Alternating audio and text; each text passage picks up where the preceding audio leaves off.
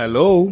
Hi there. Welcome to Guiding Voice podcast series, the guiding voice for a better future. This podcast is to help students, IT employees, entrepreneurs to shape their careers. Dear listeners, in every episode, we interact with industry experts or academicians or coaches to drive some insightful conversations that will help our audience learn great things. Also, we share an interesting trivia or fun fact about the IT world towards the end. Thank you for tuning in. This is Naveen and with my co-host Sudhakar. So today we are going to discuss the most relevant topic in the current unprecedented pandemic times, which is post-COVID employment opportunities. And we are pleased to welcome SAMEER to our show today. SAMEER NAGARAJAN is currently serving as Global President Human Resources with Cadila Pharma. This interaction will be based on his overall professional industry experience spanning over 3 decades with prominent brands like Stanford Seed, Dabur, Unilever Sri Lanka, AstraZeneca, Hindustan Lever Limited, Microland, and Novartis. SAMEER has a proven track record in strategic business partnering to deliver organizational outcomes. He is driven by a passion for people and performance and particularly interested in organizational efficiency and talent management. SAMEER's specific areas of interest include personal growth, leadership development, learning, and employee relations. He has wide intercultural experiences spanning Asia, Europe, Africa, and the North America. SAMEER, welcome to our show. Let's get started. Well, thank you, Sudhakar and Naveen. It's a pleasure to be in conversation with you today. A delight to be talking to your audience as well. SAMEER, can we briefly talk about your career journey? It would be great to know how you rose up to the rank of Global HR Head and President at a major pharmaceutical giant. I can tell you the steps that I took, I think, and then a little bit about the concept or the philosophy behind it. I think after completing my BCom, I did an MBA in HR from XLRI Jamshedpur, and I started my career with Hindustan Seed. And then actually did a brief stint with a computer company called Microland, where I basically did a lot of hiring. After a year of hiring experience, what is now called talent acquisition, I joined A.F. Ferguson and Company as a consultant. That was when I started really kind of spreading my wings. So I did consulting work in HR, IT, market research, systems, and in parts of India as well as in the Middle East. And it was a terrific experience because I worked a lot with CXOs and CEOs of various companies and learned, what top management perspective on HR and business is like. That time I took stock of where I was in my career after 4 years and decided that my long-term ambition was to head HR in a manufacturing environment. So that was when I joined Hindustan Lever. And I think, it was always a dream of any HR professional to join a company like Lever's. It was my dream as well. And in the space of the next 7 years, I did 5 roles, starting from a factory HR manager and then a head office role in employee relations, and then HR. I was the first HR manager for the foods businesses of Lever's. And then I headed HR for a bunch of factories in Daman and Silvassa. And then I was head of HR for Modern Foods, which was a business acquired by the government of India. From the government of India, and gave me a lot of M&A experience. Then I quit Levers and set up HR for a building materials company called BPB, India Gypsum Limited. It was terrific exposure in terms of actually setting up the function from scratch. Did a brief stint with AstraZeneca after that, and then rejoined Levers as head of employee relations, managing industrial relations for 35 factories, about 10,000 blue-collar workforce, contract labor, led a team of about 100 HR professionals at different levels. And I think I must have done something right because they sent me off to Switzerland after 4.5 years to be HR director for the global supply chain. That was the start of my international experience about 10 years back. I did the role in Switzerland. I was based in Switzerland, but I was doing HR across entities in Europe and Asia and the US. Came back, then moved to Unilever Sri Lanka as director HR for Unilever Sri Lanka. Then quit Levers and joined Dabur as head of HR for the international business based in Dubai. Then was a consultant with Stanford Stanford Seed, which is basically pro bono work, working with Stanford's, the SMEs and family managed companies that they support as part of their entrepreneurship development program in India and Africa. And then joined Cadila Pharma as global president of HR. And I think some of the things I've learned along the way, I think one thing that stood me in very good stead was that at an early age, towards the end of my Ferguson stint, which was now about 25 years back, I set myself a goal. And I said I wanted to head HR in a manufacturing environment, and I worked towards it. And I think that's the first thing, which is that you need to have a long-term goal in mind and be clear about what it is you want to achieve by the time your career is, at its peak. The second is, of course, to be flexible about how you get there. It took a variety of steps, and it took, sometimes I seem to be moving sideways and not necessarily forward, but I think as long as there is a design and as long as there is a plan and you can see the plan, I think you get there. And the third is, of course, to be open to a variety of experiences. I think one of the things that worked very well for me was that I was open to roles in different corners of India. I worked almost in every part of India. I was open to roles outside India, so I never said no. So when I got the option to go to Europe, I said yes. When I got the option to go to Sri Lanka, I said yes. Come to Dubai, I said yes. I think that yes counts for a lot because it gives you a variety of experiences and a variety of new people and new challenges that you can count on to develop your own capabilities. And I think the ability to reflect and move forward with those capabilities over a period of time is really what helps you reach where you do. Let me also clarify that I think you are talking about a global role with Cadila. I think it's interesting. I see it as one more step in another series of challenges. And of course, this is a truly different kind of challenge, but very exciting. And that's what makes it meaningful for me. So that's how I reached here, to answer your question. Wow, that's the gamut of everything. HR, merger and acquisition, manufacturing, international experience. Yeah. Thank you for that summary, Sameer. And I'm sure our audience are going to get benefited with this 3-point mantra. Set clear goals and race against them. Be flexible in your approach and be open to a variety of experiences. Thank you. So Sameer, how do you view the current situation post-COVID? Meaning which sectors are going to get benefited and which will get impacted negatively, and how it is going to impact the overall employment in post-COVID era? So, Sudhakar, at the outset, I have this little joke. Towards the end of 2020, a lot of people were feeling very optimistic and lighthearted and saying that, thank God 2020 is over. I can't wait for this year to get over and so on. And I would generally laugh to myself and I would ask, does the virus know that it's 31st December?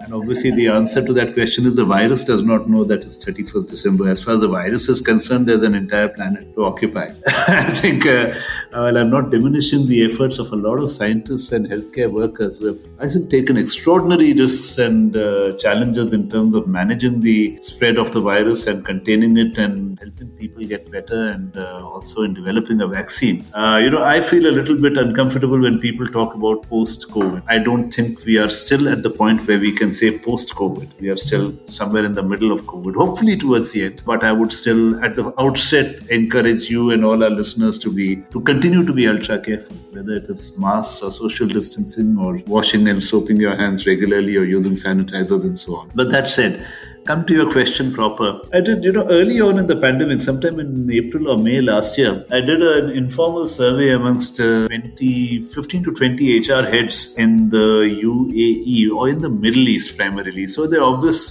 qualifications, it was not a formally statistically validated survey. It was only in the UAE. It was restricted to certain industries in terms of FMCG and retail and so on. But there were some things that came out very, very clearly. I think one is in terms of industries that are doing well. Look at the industries that have thrived right through the pandemic or, have been relatively unaffected. I would not say, maybe you've not got to the extent of saying thrived, but relatively unaffected. I think online retail, education technology, which is companies like, Byju's and Akash in India, and of course across the world, I think Linda, Skillshare and so on have done extraordinarily well. R&D work has not suffered at all. Pharma as an industry has been generally stable. I think while there are individual players that have been affected positively or negatively by the developments of the last 18 months, the industry as a whole is, I think, to a large extent thriving. And then online shopping. I think while I was in the UAE, the UAE was largely a market divided between 2 or 3 large online retail players. But in the last 18 months alone, there have been 2 new players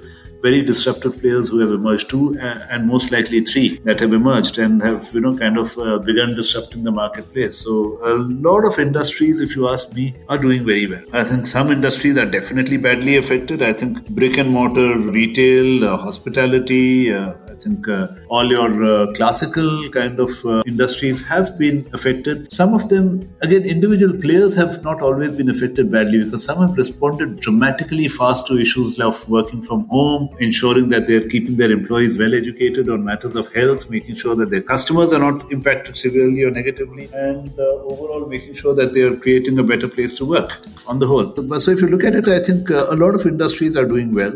A lot of industries have been negatively affected. I don't think there's any room for complacency. Even the industries that I'm calling out as, industries that have not been badly affected or negatively affected, I think if they get complacent, there could be problems going ahead. But clearly, if you take an industry by industry view, I think there are those that are thriving and racing ahead. There are those that are in stasis and are not badly affected, not positively affected, are surviving and are waiting for things to get better. And of course, yes, there are those industries that have been badly affected and there's really a question in terms of the staying power of those companies going forward. So I think you see all 3 around you, depending on how far you look. Sameer, those are wonderful insights. You spoke about various industries, sectors and how COVID has impacted them. And in fact, you have brought a very valid point saying that 2020 is not an end to the pandemic. We may be in the middle of the pandemic. So you also spoke about work from home. Can we talk a little bit about the nature of work? Because today we are hearing about gig economy, remote work quite a lot. So what is your opinion on that? Irrevocably changed, if you ask me. For the first issue, I think working from home has become a reality for most industries. I think, the underlying behavioral issues or attitudinal issues on working from home are several. I think on the part of employers, there are issues of trust that need to be resolved. Do you really trust people enough to have them work from home and to give off their best? I think in terms of equipping employees to work from home, which is not just the software, but also the hardware in terms of, the kind of chair you use, the kind of table you have, the kind of, how sound insulated your environment is. I think the concept of being able to work in an uninterrupted manner from home, which in some of our more crowded cities and urban metropolises like Bombay and Delhi, for example, can be a real challenge in terms of how you work from home. I think I would add to that, if you layer it at another level, at an organizational level, working from home is actually a great way of enhancing diversity and inclusion. Because if you look at workplaces, our workplaces, physical workplaces, have not always kept pace with the times. And I'm speaking in a very general kind of way. Of course, there are industries and individual players who are very, very much with the times. And you keep hearing about the Googles and Cadila Pharmas and Microsofts of the world. But there are several others who are not probably as advanced as we are. And rather than investing heavily in upgrading workplaces now, there's quite a possibility that because people can work from home and therefore to that extent the organizational investment in a physical upgrade is not to that extent required. The third huge benefit I see is that with people working from home, organizations can realize savings on space. And again, in the same crowded metropolises, if you can save 50% of your office space, then that is hard cash that you're saving, which you can reinvest in the business. And I think from a business's point of view, there is no going back. I think organizations that have figured out the trick in terms of how to make working from home work are really going to be financially at an edge ahead and will realize that working from home means real money placed on the table and available to the business. Gig economy, I think concepts in terms of work are going to change dramatically because one of the big things I've seen in the last 15 to 18 months is that, earlier in India, there used to be a sense of shame around saying that you've lost your job. It was considered almost automatically assumed that there's something wrong with you. Therefore, you lost your job. That has undergone a sea change. I think in the last 18 months, the number of people I've seen, or in the last 15 months, who simply stand up and say, I've lost my job because of COVID. Can you help? And this is not just in face-to-face conversations. It's also across social media. Look at LinkedIn with its tag of, you can choose to say that you're open to work, which is basically just a polite way of saying that you've lost your job and you are in desperate need of another one. Or even the number of people who are posting saying that we need help and can you please offer it to us? I see that as an encouraging sign because it means that there's a certain amount of stigma and gossip and rumor that we are dropping around around the entire tag of losing your job. Because let's face it, you don't always lose a job. In fact, most of the time you don't lose a job because there's something wrong with you. It's simply a mismatch between organizational needs and individual aspirations, or in this case, that the economy has gone bottom up and therefore you're without a job. So I think, yes, we're going to see more of gig economy. We're going to see more of temporary work. We're going to see more of contractual work at all levels. And therefore, a reorientation of ecosystem, socio-economic ecosystem in terms of what employment means. Even before COVID, there was, research had shown that in the current generation entering the workforce, they would have 3 or 4 careers in a lifetime, not just jobs, but careers. And I think that process is only going to get accentuated. Finally, I think even at the meta country level, there's going to be a reorientation of how work happens in an international sense. Because, for example, one of the countries in the Middle East has basically announced a policy saying that if you can prove that you are working from home anywhere in the world, and proof means what? You get a letter from your employer saying that you're entitled to work from home, and with a certain minimum salary, you can get a visa to live in this country on a work from home basis. Now, what does this mean for taxation? What does this mean for citizenship? What does this mean for investments? These are questions that I think countries as a whole will also need to grapple with going forward. So you can see that there's a challenge in the nature of work that's going to emerge and erupt at every level. It's going to erupt at the level of the individual, at the level of organizations, at the level of companies, and at the level of countries as a whole. So I think, yes, to come back to my starting point, the nature of work has changed irrevocably. It's never going to go back to this. All right, Sameer, you also touched about diversity and inclusion, which is very, very sensitive, right? So it will help us in bringing the right balance in the current arena. So what is your opinion about that?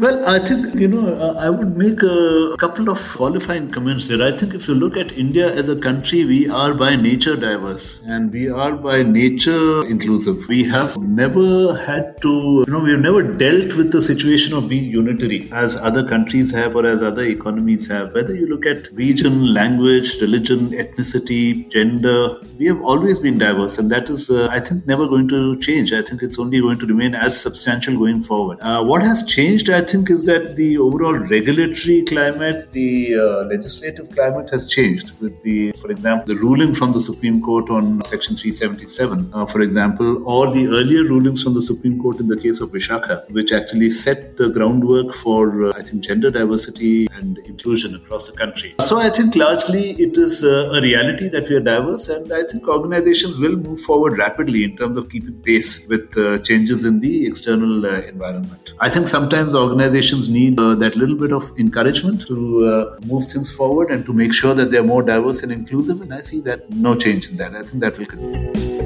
Absolutely, it does. Because this diversity and inclusion as an initiative is being driven across the organizations, across the globe. So India definitely brings in that inbuilt diversified culture, ethnicity and backgrounds that you talked about. And not to forget the language, because along with language, you come with your own perceptions and perspectives. Yeah.